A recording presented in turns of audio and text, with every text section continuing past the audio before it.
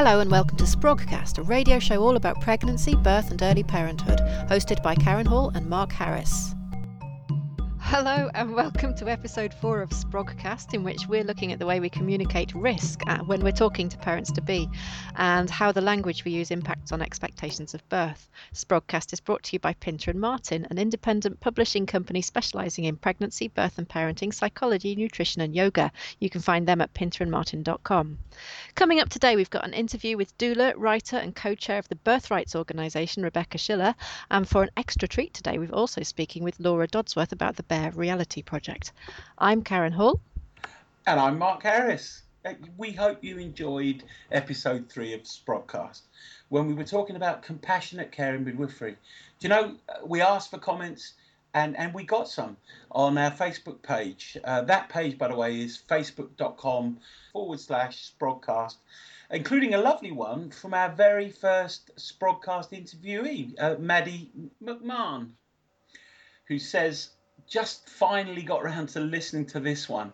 Thanks for another blinder, you two. Gorgeous to hear the wonderful Sheena Byron's dulcet tones and to be re-inspired and invigorated by all your topics of discussion." Thanks for that, Maddie. It's really nice to hear from her.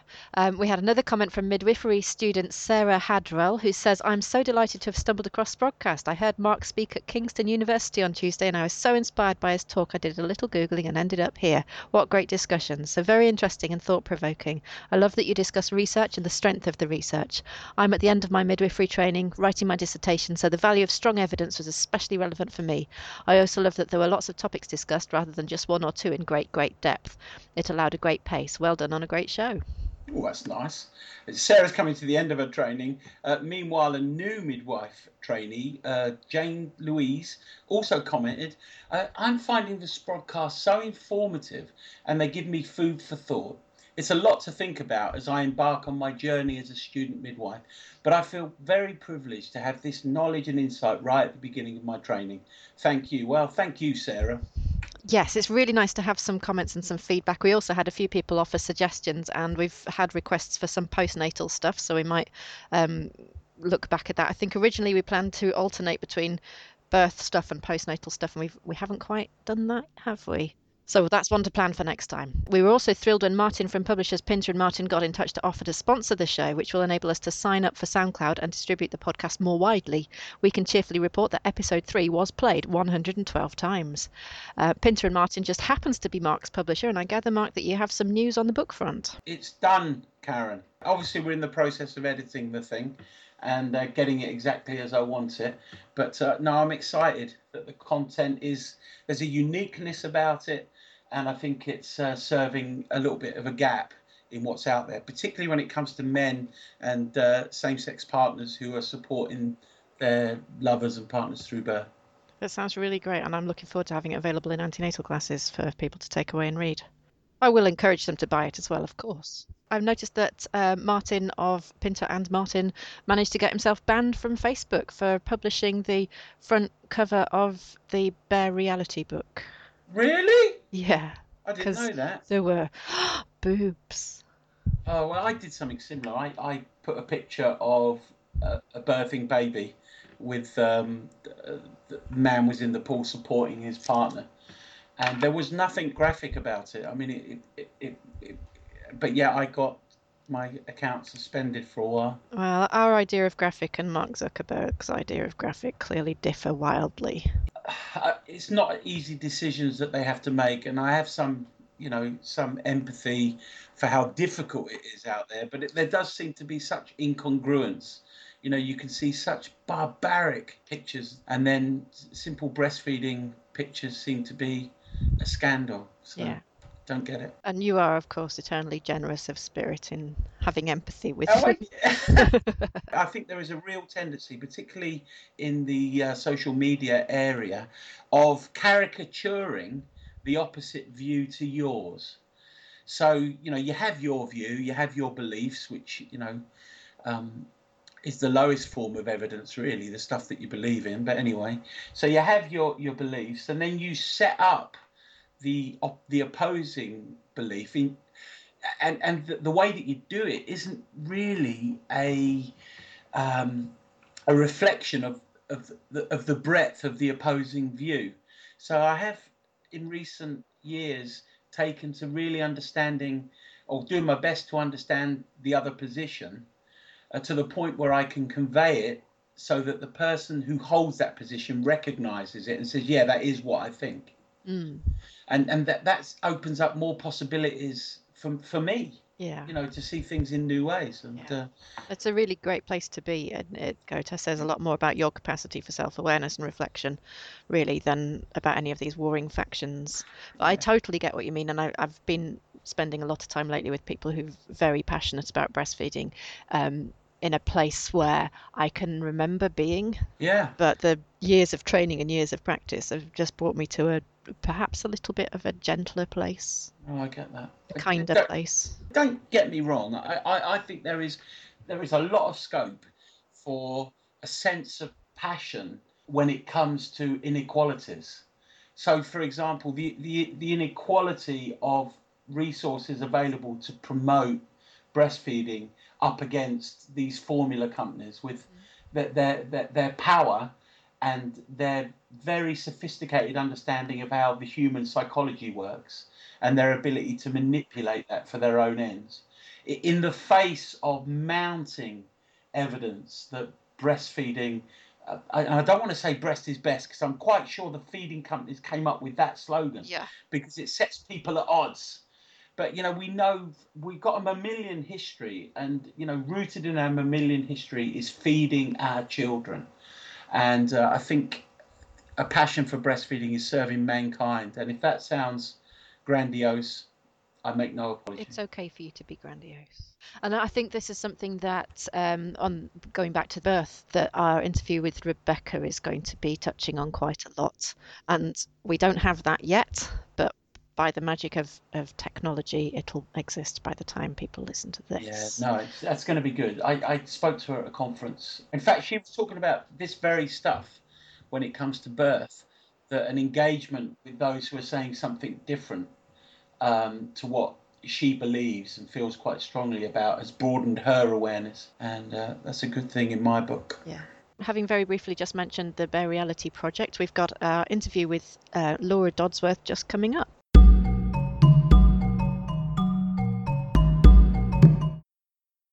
I've managed to catch up with Laura Dodsworth, who is the creator of the Bare Reality Project, and I've got her beautiful book on my desk in front of me. Hi, Laura. Hello. Would you like to tell us about the Bare Reality Project? Yeah, sure. I spent 2 years photographing and interviewing women about their breasts, their bodies, their lives. And the book is a collection of 100 photographs. And alongside each photograph of a woman's breast is her story. So in her own words, she talks about how she feels about her breasts and her body and her life. And the breasts are a catalyst for talking about different aspects of our lives as women, like growing up and sexuality. Breastfeeding obviously comes into it quite a lot. Relationships, breast cancer and health and body image, and lots of subjects, really. Yes, it's really wide-ranging. When we talk about breasts, we can access these really intimate and, I think, quite powerful conversations about aspects of our lives as women. And I brought in women from all different backgrounds, from a Buddhist nun to a burlesque dancer, and from strippers to social workers, teachers, stay-at-home mums, really wide range of women. And they've got such diverse feelings and opinions and experiences. There are some quite strong themes as well. Yeah, what did you think were the strong themes? Well, obviously being a breastfeeding counsellor, I noticed how many people commented on their experience of that and how they'd felt about breastfeeding, and sometimes how breastfeeding changed the way they felt about their breasts. Yeah, I think that is quite a common theme in the book. In general, women who have breastfed their babies have undergone quite a revolution and a transformation in how they feel about their breasts. And maybe also their bodies in general. I mean, birth and having children is so epic and life-changing, isn't it? But it was interesting. I did find it easier to involve women who were pro-breastfeeding than women who hadn't breastfed. And that was a shame. I would have liked to include more women who couldn't or didn't want to breastfeed when they had children. There are some, but it seemed harder to get women like that involved. Why do you think that was? I think women who don't breastfeed are concerned about being judged, and maybe that would lead them, that would make them less likely to take part in this project, even though there would be no judgment on my part. I think that can be part of it. Maybe they feel like they've got issues to do with their breasts, to do with not breastfeeding, and in general, women who had insecurities or issues were also less likely to take part. It was harder to find women who had insecurities. It's a shame, but it is interesting, just that part of the project, I guess. Yeah, as well. absolutely. And how's it been received? Well, really, really great actually. I've had really nice feedback from the women who took part. People feel quite proud to be involved with it, which is really lovely. Fantastic reviews. So people who backed the project on Kickstarter have sent me some lovely messages. I mean, the first message I had was from a man in the US who backed it.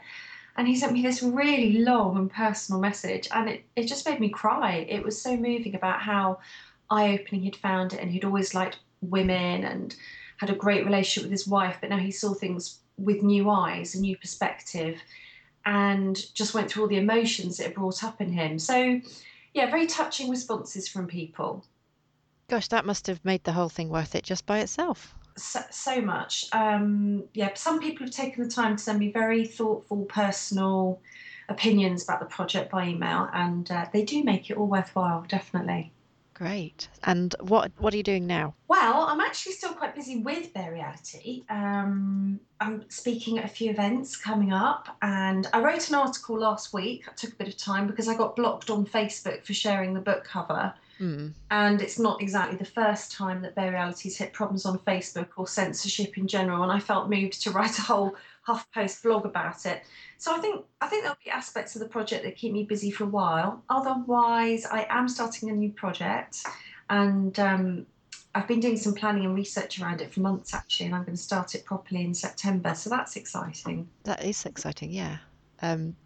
And if you want to let us know at the time, we're more than happy to talk about it on Sprogcast. Oh, thank you. I would absolutely love to. Yeah, it also takes the human body as a starting point for a conversation about our lives and our place in the world. So, yeah, hopefully you find it interesting. Brilliant. That's right up our street. Okay, thank you very much, Laura. It's been really nice to talk to you. Thank you.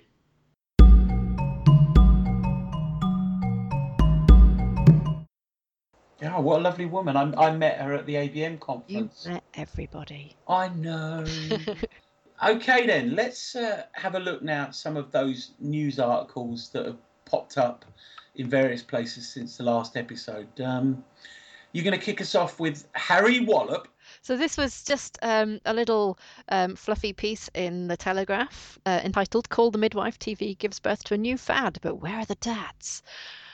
And it's looking at the way the various programs like One Born Every Minute and Call the Midwife portray a lot about birth and motherhood, and don't really seem to include much on the subject of fathers and fatherhood. Yeah, I saw it. Call the Midwife, 9 million viewers. Apparently. It's going to take us a while to get to that, isn't it? Call the Midwife assaults my sensibilities less because it's a historic look at maternity care and birth. And of course, that's why the blokes don't crop up much. It kind of reflects a historic narrative. That's what I thought was interesting about this criticism. It seems to me to be historically accurate. He's probably uninformed about the move towards men being present, which, according to Michel Odon, who is a birthing god to me, he observed that within the early 70s. That might become your catchphrase because you do say that in every episode about Michel Odon. I'm missing his book launch, which is Do We Need Midwives? And knowing his writings very well, he's going to be saying, yes, we do. And he's going to be outlining what the qualifications of people going into midwifery probably should be from his perspective. And it will include things like having had a birth in a physiological context. And unless you've had a birth in that way, I think he may well end up saying that potentially would disqualify you in an ideal world. And I don't agree with him particularly on that. But his observations of how men came into the birth room in the early 70s. Just scrolling down that article, he's saying, quoting somebody saying it's become culturally acceptable to denigrate fathers. What do you think? Well, whether it's denigration or whether it's just the structures of birth, You know, Michel Odent says birth has moved towards a more industrial model. And we have structures around birth where men are seen as an intrusion. That research that looked at men's involvement with breastfeeding education, all the men in that context, or a lot of the men in that context, said they felt like an appendage, an intrusion upon the process. I would argue that's because we haven't really explored new ways of preparing men and same-sex partners, for that matter, for what's going to happen. But we do have evidence that it's great to get them involved and give them the information so that they can be supportive and they can have a function. I would argue that that's a no-brainer. You know, anyone. Michel Odent says men probably be better off not being there, but that's a tide coming in that we're not going to roll back. Yeah. 95% of fathers are at the birth of their baby. So for me, it's about a man. He goes into a birth environment where the structures of birth are pretty testosterone soaked. You know, it's about looking for risk everywhere, eliminating all perinatal mortality, as if that is a realistic goal, trying to filter out for every risk. Yeah, did you watch the YouTube video? I did. I loved that. I thought you would probably like it, but I was particularly interested in that description of antenatal care as basically risk assessment. And then Dennis Walsh saying that this kind of drive to eliminate the rare worst case scenario outcome is counterproductive because you can't reduce risk to zero. And it basically means that the birth environment pretty much is almost promising perfection. Of course it is. And then people will go, yeah, 1 in 1,000. But if you're that one, it's on the basis that you can't eliminate the death of a baby in extremely rare cases, you're always going to have that one. Yeah. So you're never going to get to a point where where people go, oh yeah, but if you're that one, and I have deep compassion for people that lose babies, deep compassion. But that's a goal that will never be reached. Yes. So absolutely not to belittle any of these horrible outcomes. No, God no. That obstetrician, apart from his funky sideburns and his rather trendy khaki shirt, I thought what he had to say was a window into the soul of obstetrics. And it's never lost on me that obstetricians are by profession surgeons. And it did come across. Felt like he was an interesting addition to that particular video. But yes, that whole kind of drive to make everything safer and cleaner and more clinical, counterproductive. Counterproductive and not unexpected in the context of the male and female hormonal dance. When I spoke to Dennis about the differences in the endocrine dance in men and women, in the majority of men and women, he said, oh, be careful, because people have used this in a patriarchal way. There's no doubt that these things have been used in a patriarchal way. So they've been used to oppress women.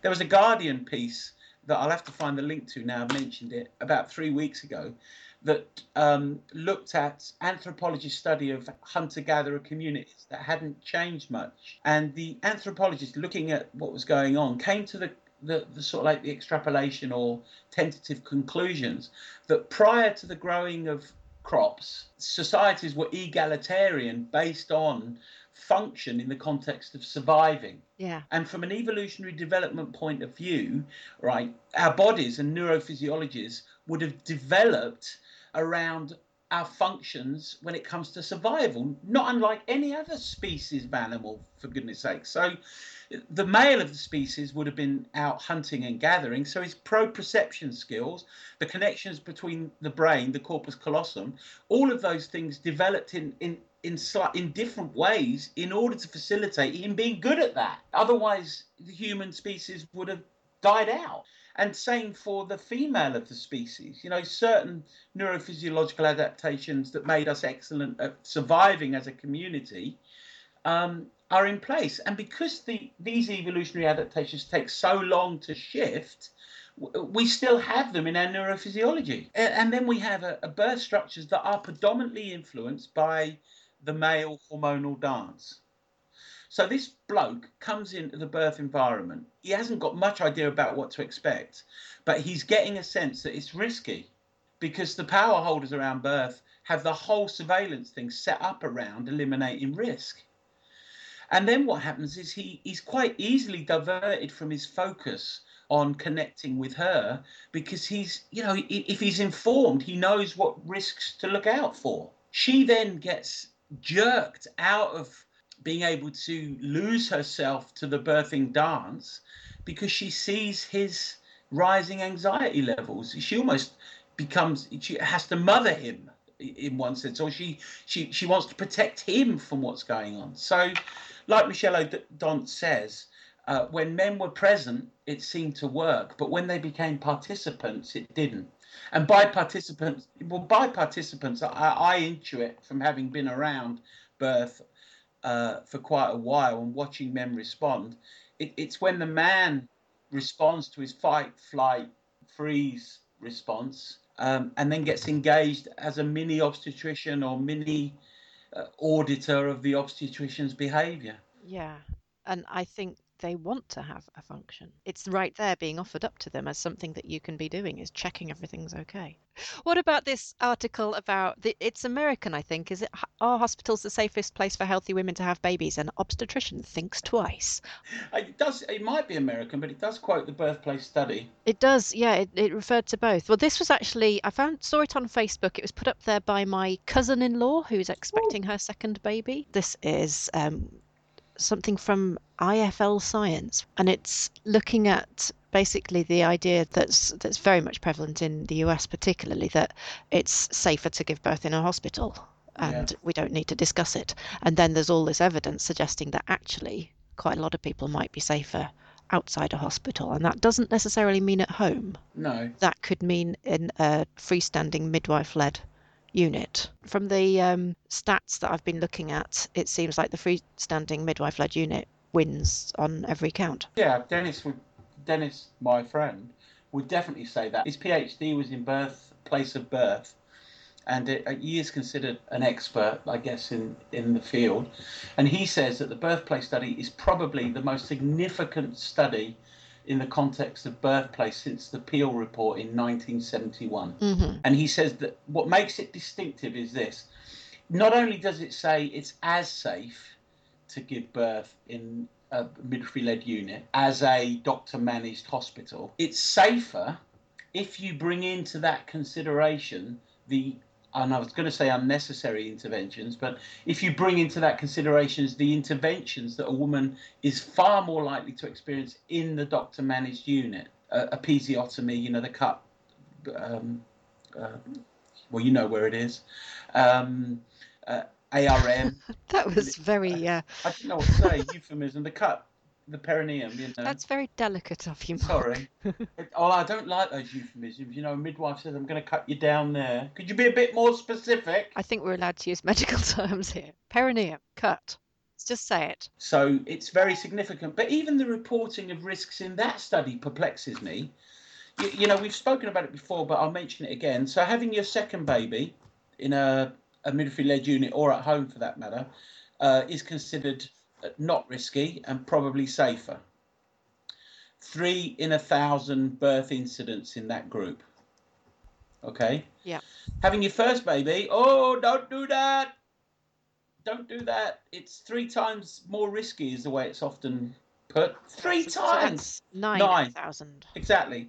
Yeah, this is using relative risk rather than the absolute risk, which is the information parents need to make a decision. Absolutely. Just scrolling down to further down this article, which I found fascinating. It says, why do hospitals mean more interventions? It comes down to risk perception. So we're basically looking at why are the statistics going to be higher in the hospital for the various interventions? And of course, you've got your skeptics out there saying, well, of course there's going to be more cesareans in a hospital because you can't do that at home.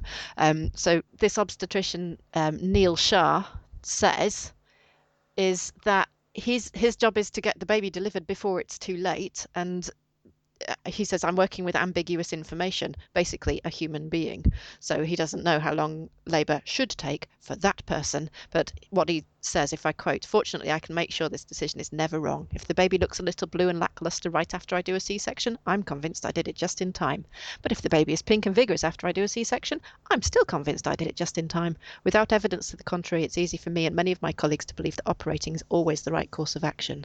I find that really interesting because it's basically recently, that self-affirming or self-confirming prejudice that he's using in his work, bias, that the birth skeptics accuse people like us of all the time.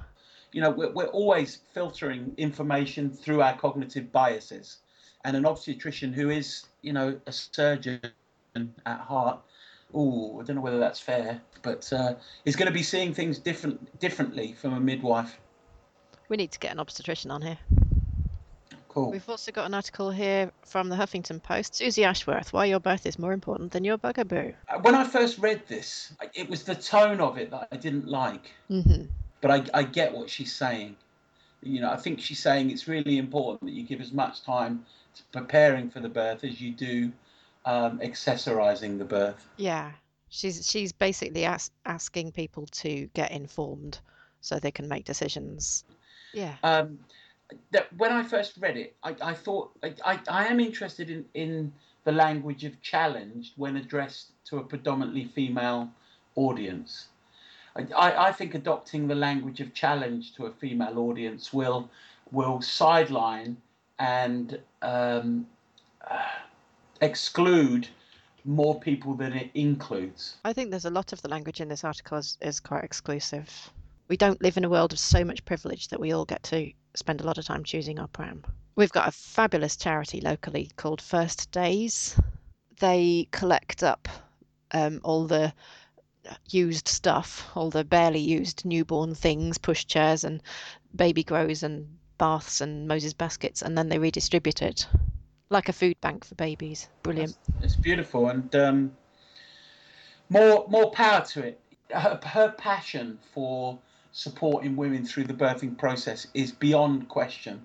She's a passionate facilitator of not only women who are pregnant, but also birth professionals that are seeking to deliver these kind of services, and that bringing those two in harmony is a challenging task. I like the fact that she's pointing to birth education as something it would be a good idea for people to invest in.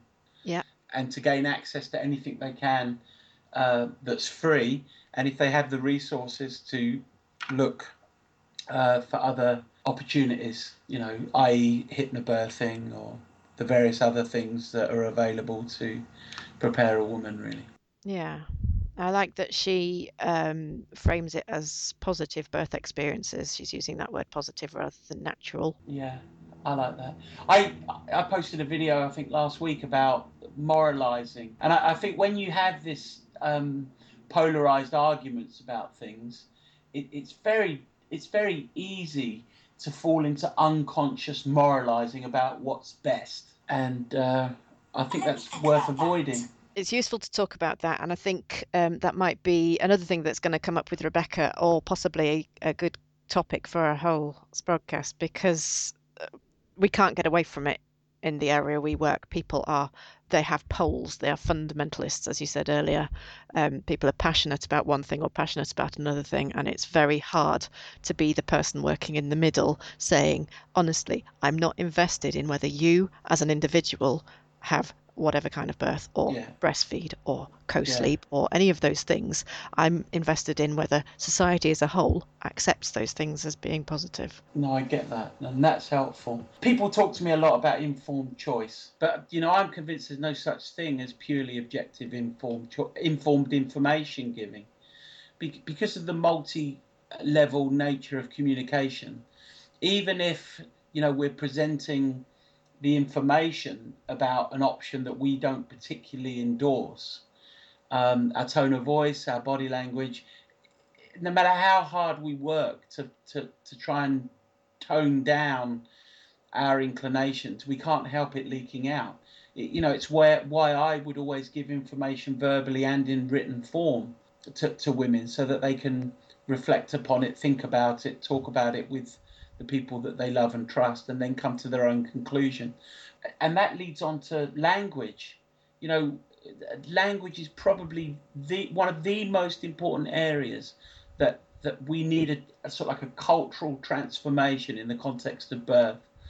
I told a story at this conference the other week about when I did a return to practice 6 years ago, and I was doing a booking appointment with a midwife who was my supervisor, my mentor.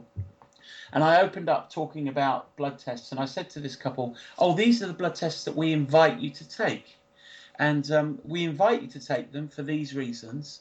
And after I said all that, I said, "Are you going to accept our invitation?" Anyway, after the session, which I thought went really well, my midwife mentor said to me, "Invite them to take.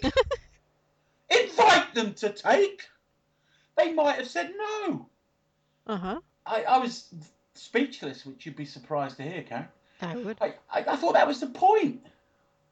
I thought that was the point. She said, "But they might not take them." I said, "Well, that will then be their responsibility, their choice." Because you've told them why they're invited to take, and so they can. Exactly. They know why they're being invited. They can still choose not to. Exactly. But you see, I have compassion for my midwifery colleagues that are functioning in the structures that they are, because they're going to be audited based on uptake of some of these services that are offered.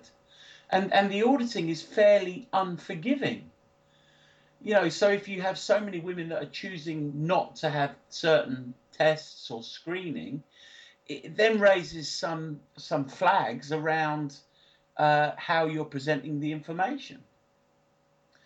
And that's a problem, I think. That's a challenge. I would think that's a good thing. If there are enough people feeling strong enough in themselves and well enough informed to actually refuse a extra scan or whatever, good for them.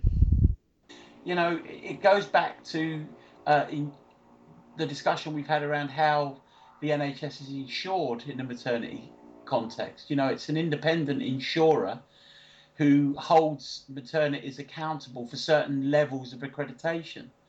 And those levels are audited often by unmedically trained folk who are responding to the fruit of stamps that are in the notes. So there's a template stamp printed in the notes. If certain boxes are ticked, and then those sets of notes will either pass or fail the audit based on the ticking of the right boxes. And that puts an enormous pressure on my midwifery colleagues. It's a very difficult place for them to be in. I have a lot of compassion for them. And finally today, Karen caught up with Rebecca Schiller, aka the Hackney Doula, writer and co-chair of Birthrights, the UK's only organisation dedicated to improving women's experiences of pregnancy and childbirth by promoting respect for human rights. 3 cheers for Birthrights, that's what I say. Hooray, hooray, hooray.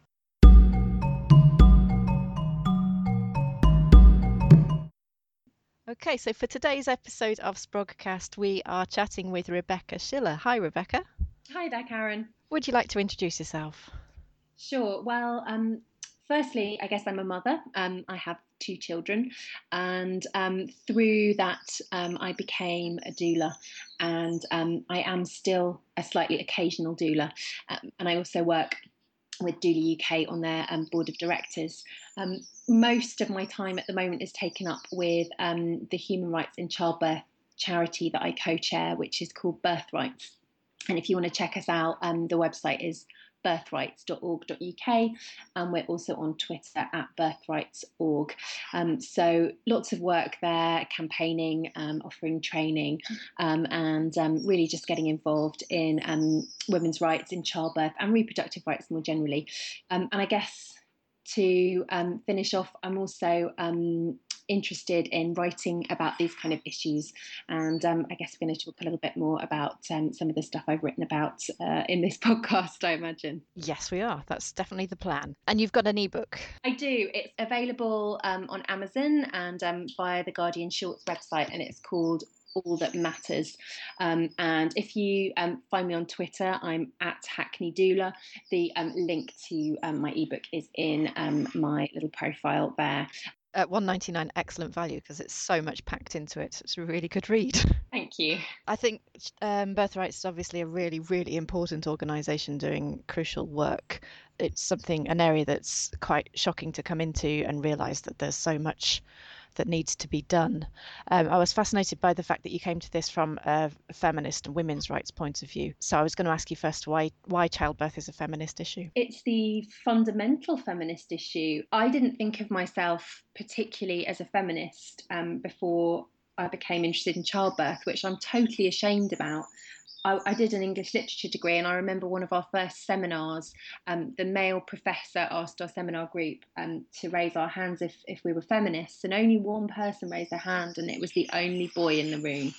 And I look back on that often with shame, but it was through getting involved in the birth world that I really realised the continual sort of inequalities that women face, and also just how our lives are changed and shaped by our sort of reproductive capacities. And in doing the research for my book and in working for birthrights, it sort of became apparent to me that the fact that women are treated differently from men, and all the things from the little small inequalities, some really terrible things that happen here and across the world, are based on the fact that we have this ability to bear children. We might not be interested in having children yet, we might never have them, we might not be able to have children, we might be totally focused in the other direction, but what makes us different is that we have this reproductive capacity. So for me, birth and pregnancy is kind of the ultimate feminist issue, because if we don't get it right there, how can we begin to assert our right to be treated as sort of human beings like any other throughout the rest of our lives? So it's the sort of central principle. Yeah, and I know there are lots of other things, and also that there's a lot of crossover between other inequalities and other priorities and other difficulties that women face. So women from different socioeconomic backgrounds experience birth in different ways.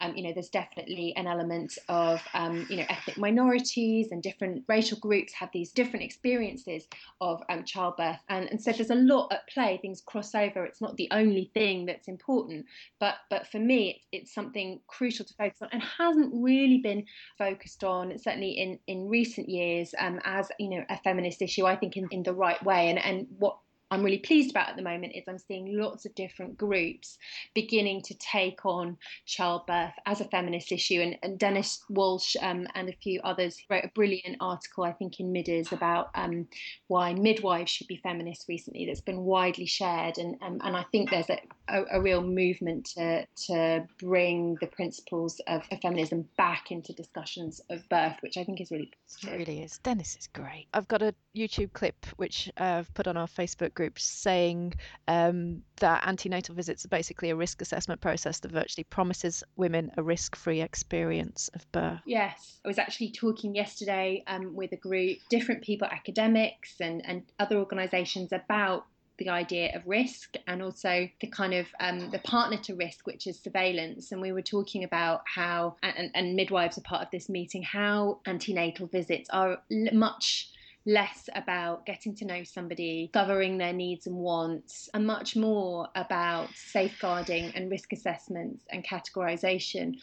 Obviously the screening that's done is a part of that, and increasingly midwives are saying that they feel there's a lot of sort of mandatory boxes that women have to sort of tick and agree with in order that they can be kind of correctly risk stratified, and that doesn't necessarily make for the kind of care that women feel is safe in both a physical and also emotional sense. No, I was going to say, is that helpful to have that level of almost checking on women?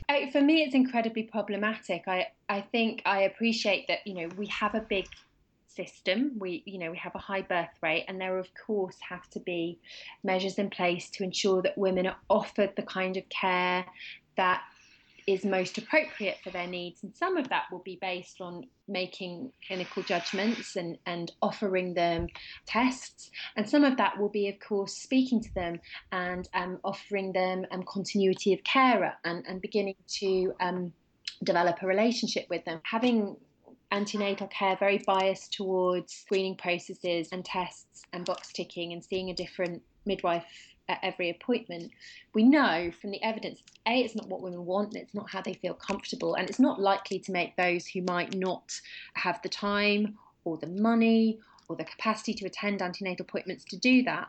And also it's not necessarily going to improve outcomes. And I think it's problematic, and particularly when we see increasing levels of social services being involved in cases where women are declining things, women are not attending antenatal appointments, women are making choices in childbirth. And at Birth Rights, we do get calls from women who feel that social services have been called in because they've made a choice that they feel is appropriate antenatally or in labour.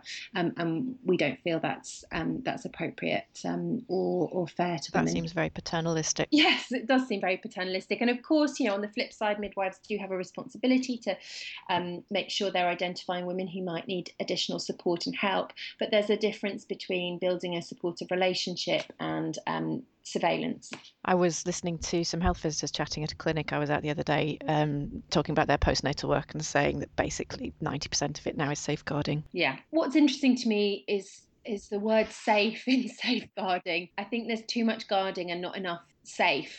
Women who are offered a named midwife who sees them antenatally and in a dream world through labour and postnatally, if they do have problems, if they do have difficulties, then that midwife is likely to pick that up and it is likely to help them keep safe and help them keep their baby safe. A whole range of different people sort of tag teaming and a health visitor being beamed in to do safeguarding doesn't feel very safe to me. It feels like a way of getting women to feel backed into a corner.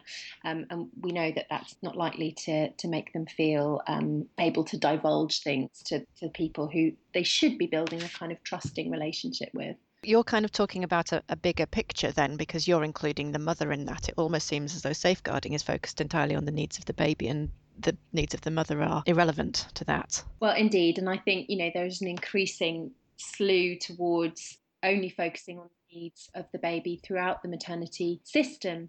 And obviously we need to design a system that allows women and the healthcare professionals they choose to invite into their pregnancies and births to help them keep their babies as safe as possible. Prioritising one over the other seems to me completely counterintuitive. One of the things that I sort of talk about in the book is that, the vast majority of women want to keep their babies safe. And it seems to me then that we need to design a system that allows women to do that supports them to do that, and that looks after them, because this is a time when women really do need looking after. And if we're going to provide safe care for mothers and babies, then throughout pregnancy and birth, the focus has to be on providing the woman with respectful care and the chance to make the choices she needs to keep her baby and her family safe. So who is saying, as your cleverly titled book implies, who is saying that all that matters is a healthy baby? I think it's become a sort of cultural assumption now, actually. I mean, I hear it from women themselves. And normally it's said when they've just expressed something that makes it very clear that actually there's something that's happening to them that they don't like. They have to say that to justify, obviously I'm not important. I know I'm not important. Society has explained that to me innumerable times. I think it's reinforced by the media. The media handles everything to do with reproductive rights very badly, but particularly birth and infant feeding choices are highly designed to make women feel as if they are being selfish for having opinions. There are some fabulous, most midwives and doctors, almost all want to provide great care and came to the profession because they are caring people. The system that they're in is not designed to allow space and time and the kind of care that allows women to say, well, this is what I need, how can we make that happen? So when women do want to make a choice, they often have to fight for it. And then if they want to make a choice that the healthcare professionals don't feel is the right one, they will often have the all that matters is a healthy baby. Well, we don't want to, compromise the health of your baby discussion. And that's often done in a very sort of emotionally manipulative way. So I think it's being reinforced to women at a number of different levels in the system and socially and in the media. And it seems completely normal, to most people now. If you say all that matters is a healthy baby, not many people get cross about that unless you're in the rarefied world of midwives and doulas and obstetricians who are thinking about that in a kind of critical way. I was there with my tiny baby. I was having a lot of feeding problems. I was in pain. I'd got this giant episiotomy. I'd had this horrendous thing happen to me that I couldn't stop thinking about. I was having flashbacks about, I'd really felt like a piece of meat. And then I would begin to sort of tell somebody, family or friends or the midwife visiting me, I'd tell them a sort of snippet of the story. And the response I would get is this, well, oh, that's terrible. But, at least you've got your healthy baby. That's all that matters. And that would silence them pretty effectively. It's incredibly damaging to women and to the families that they're then trying to build. I'm thinking about that scenario where the alternative response from the midwife is that she gets into a long conversation. She actually sits down and cares, and perhaps she doesn't have time. Absolutely. Again, I think it's very easy to make these conversations sound critical of individual healthcare practitioners. And, the more I get to know those who are working in the system, the more I'm full of admiration for them and realise that I just couldn't do it. If you've got a 10-minute appointment, you've got a huge caseload you're doing on sort of day 3 postnatal visits, can you open that can of worms? Probably not. Would it be nice to be able to say to the woman, look, I can see this was a difficult experience. I don't have time to pay that enough attention right now, but we can schedule you with an appointment with X person, the birth afterthought service, the counselling service, and you can really explore it then. That would be great.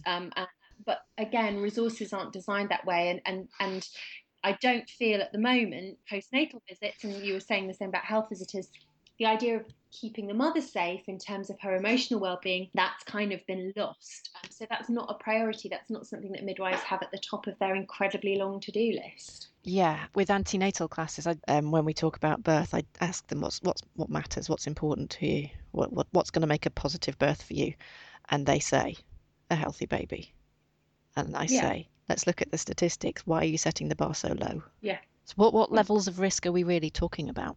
Well, the Birthplace in England study, which is, I guess, the biggest and most recent and most robust thing to look at, confirmed that giving birth in England was incredibly safe for all women and all babies, wherever they give birth and whatever choices they make. Now, I'm going to forget the figures off the top of my head, but it was under 1% of births that recorded a bad outcome. A bad outcome was not a stillborn baby. There were so few stillborn babies in that study of nearly 70,000 women that they couldn't report on that. So they included babies who had some trauma from birth, some of which would leave no lasting damage, and some of which would leave some serious damage. So less than 1% of babies in the UK. I think it was 0.3 something in hospital and midwife-led units and second-time mothers at home, and a slightly higher number for first-time mothers having home births. So they're very reassuring statistics. There's an interesting paper written by Susan Bewley and her colleague looking at the point at which the interventions we make to minimise risk actually start to create risk. And I also talked to the wonderful obstetrician Amali Lokugamaj, who explained that we can design the most fabulous system in the world, but there will always be an element of risk. We're not going to make childbirth risk-free. It's just never going to happen. We can make it incredibly tiny risk, which has happened, but it's never going to be risk-free. And I think you're right in kind of implying that we do say to women that we have this fabulous system, use it and everything will be great. Do what we say, follow the path that we've told you to follow, take the right tests, give birth where we say, listen to the good doctor, and everything will be fine. And actually, there are risks at every choice you make. There are some tiny little risks, and I think we could do with being a bit more honest with women about that, because women feel cheated by the system when something goes wrong that they weren't expecting. And I understand that, because it's certainly not framed in a way that suggests that there will be a risk, whatever you do, even if you do exactly what you're told. Yeah, and it's very hard to talk to people antenatally in that language. It is. But perhaps that's because we've been infantilizing pregnant women for so long. We've forgotten that they kind of have brains. I mean, pregnant women realise that, that is a distant possibility. And I think you're right, it's incredibly difficult to talk to women antenatally in a way that isn't fear-mongering. I'm not sure we're providing women with the best kind of antenatal preparation if that's what they want. And I think we should think critically about how we do that in a way that doesn't try to protect them. And for me, that's about finding ways to present them with information, like some statistics that are very reassuring. I run a home birth group and we talk about the Birthplace in England study. But when people ask about safety, I quote that study, we discuss it, we debate it, we talk about first-time mothers, and I just give them the information. And that's there. We talk about what a bad outcome means. And sometimes people who come to the group have had a previous stillbirth, and we make it okay to talk about that, and we also make it okay to talk about the good things. And I think the positive birth movement does that pretty well as well. But I think you're right, it's incredibly difficult. You don't want to say to anybody, there's a chance that something might go wrong, but there is a chance that something might go wrong. And I think finding ways to have honest and non-fear-mongering conversations are good, because that conversation does happen then. If a woman, say, wants to decline induction, she can find herself in a very difficult conversation with an obstetrician who's saying to her, well, the risk of your baby dying if you decline this induction is huge. You're putting your baby's life at risk, and that's not the time to be having that conversation about the potential poor outcomes. I think it should be a much more rational and evidence-based and also woman-based discussion, not in too obvious a way, throughout the pregnancy. I don't think we need to protect women from just the basic facts of life. And having that conversation at 41 weeks is giving her no room to manoeuvre at all. Of course not. If she's desperate to give birth by that point anyway, and no woman wants to do anything that's going to put her baby at risk. But it's which risk, and that's often the discussion that isn't had. Yeah, that's an interesting way of looking at it for them. So there's a real tension then between the personal experience of birth. This is a quote from your book: tension between the personal experience of birth and birth as a public property. Yes. So birth has to be public property, in that it makes sense for us to try and make childbirth as positive, as safe, as economical an experience as possible. We are so lucky to have the NHS, and the NHS has to run in a smooth and efficient way. So there have to be public discussions about how to make childbirth affordable. And it's such an important thing that, of course, there's going to be policy decisions about how much money is spent on different birth locations. There's going to be discussions and debates by healthcare professionals about the evidence, about safety, about risk. There's going to be those discussions. They're going to happen. And the discussions themselves may be problematic. The fact that we are having them, for me, is entirely sensible. If we were just ignoring this giant area of women's lives and the beginning of all of us, it would be ridiculous.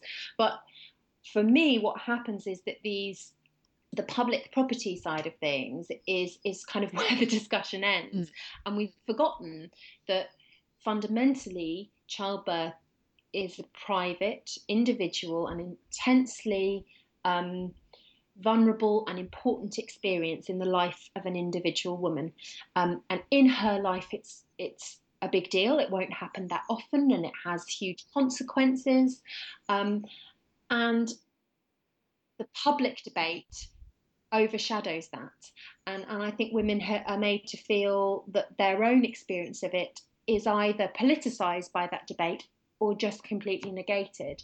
And I think what needs to be reintroduced into the public property side of things is a great big chunk of looking at birth as an experience in the life of an individual woman. And for me, and it's something I've been speaking quite a bit about recently, and I'm really excited about. I'm chairing the afternoon of the St George's Physiological Birth Promoting Normality conference, and my chair's address is going to be, is it time to stop promoting normality, which might get but I think we've got to stop framing the public discussions in the way that we're framing them, because they do politicise individual women's experiences. I think if the public discussion was about how can we design a service that fits the needs of individual women and respects their basic human dignity and their autonomy, everything else falls into place. I think because women don't want ridiculous things, we haven't got loads of women who want access to bouncy castles during birth. Women want generally a whole load of sensible things. Women's experiences and what women report as being important to them, things like continuity of carer and being treated with respect, having access to things they need, are also the things that the evidence shows makes birth safer, are also the things that show that makes birth more economical for the NHS. And also, interestingly, from the birth rights perspective, are what the law and human rights principles show that we should be doing. So everything agrees. If we can frame that public discussion in that way, I think it would make a better experience for individual women who are going through those journeys. But that's a big shift. It means ditching stuff like promoting normality per se, not making that a focus, and that's very difficult. It also impacts on how we talk about breastfeeding, I think, it's a big change in how we talk about birth, and it will be very difficult for people to accept, but I think for me, it's the answer. It is a huge reframing, and I can see the logic of it, but I can also see where the almost fear comes from in admitting that women should have the autonomy to make decisions for themselves that aren't necessarily in the best interests of their baby. I think there is, and there will always be women that make bad, in inverted commas, decisions, or decisions that have bad outcomes, or risky decisions. There are, of course, plenty of examples of when healthcare professionals make bad decisions for women. So one of the things that I try to do in the book is look at the consequences of placing the responsibility for making those decisions away from the woman, and showing how giving someone else power to make that particular decision opens up a whole series of possibilities for women to be terribly disrespected, abused, assaulted during birth, but then broader than that, to have their reproductive rights and choices curtailed, and really reduced to kind of a subclass of humanity. And I think, for me, there just isn't anyone else who can make that decision. Most women want to take on board recommendations, and pretty much all women want a safe and positive outcome for themselves. So I don't think we need to be frightened that there's going to be, millions of women making incredibly risky choices. But women do still, within the current system, make choices that come with an uncomfortable level of risk for some people. For me, a lot of times when that happens, it's that women are not making a positive, empowered decision, but are making a decision that comes from fear, because they know they're going to be coerced into something that they don't want. So I'm thinking about women who have had a previous cesarean section, would quite like to be in hospital when they try for their VBAC, but the rules about what they have to do in hospital for them are reminding them of the terrible experience they had last time, or they feel are going to minimise their chances of having the vaginal birth that they want. So they feel, they ask if they can use the birth centre, they're told no. They ask if they could use a pool and a telemetry monitor, and they're told it's not ready. And so they're then in a stark choice between having their baby at home with midwives who may not be supportive, or no midwife at all, or going into this environment they don't feel is safe. And for me, that's not freedom of choice. That's women who may make a decision that the risk on either side is too great for them, and there would have been a compromise in the middle that they would have felt comfortable with, but that's just not an option that's being offered to them. Yeah.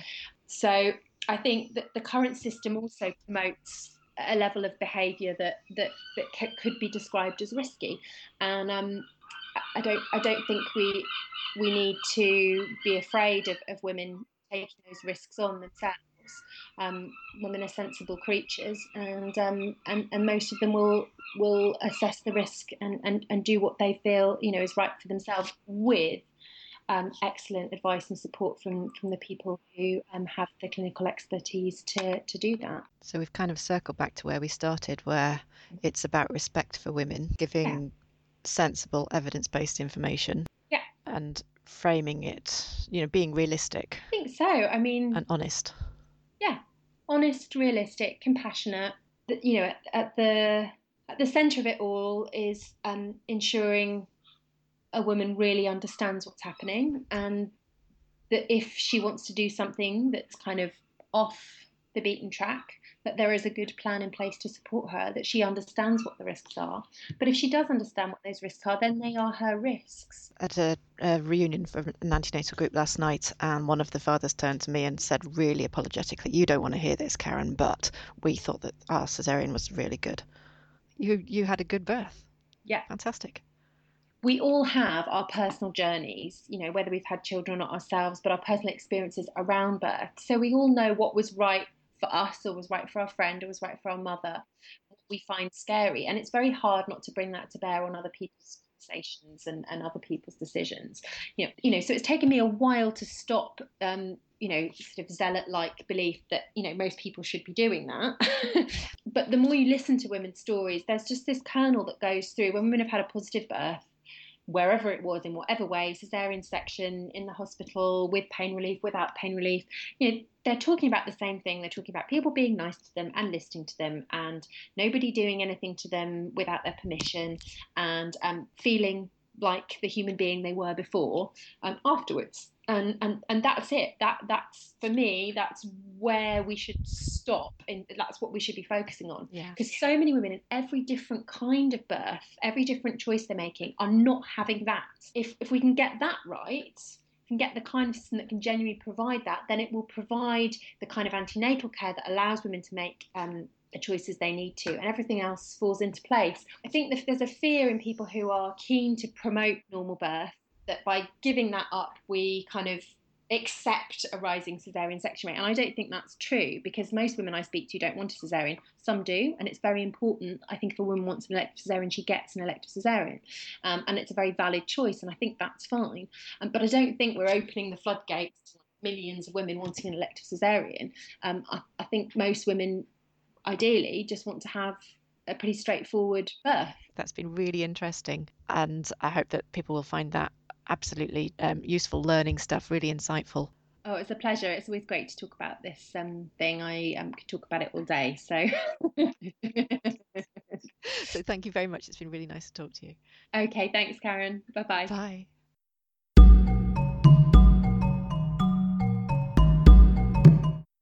And that's all we've got time for on this, our 4th episode of Sprogcast. Now sponsored by Pinter & Martin, who you can find at pinterandmartin.com.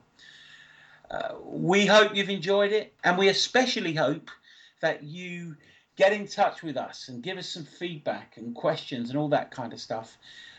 You can find us at facebook.com/Sprogcast, and we're going to promise the next episode for sometime in July. We are aiming to get these out every month, but the task of recording the interviews and editing is a big one, but we're working on it. So it's goodbye from me, Mark Harris. And it's goodbye from me. Thanks for listening. You've been listening to Sprogcast with Mark Harris and Karen Hall. Editing and production is by Karen, with technical assistance from Pete. Find us on facebook.com/Sprogcast.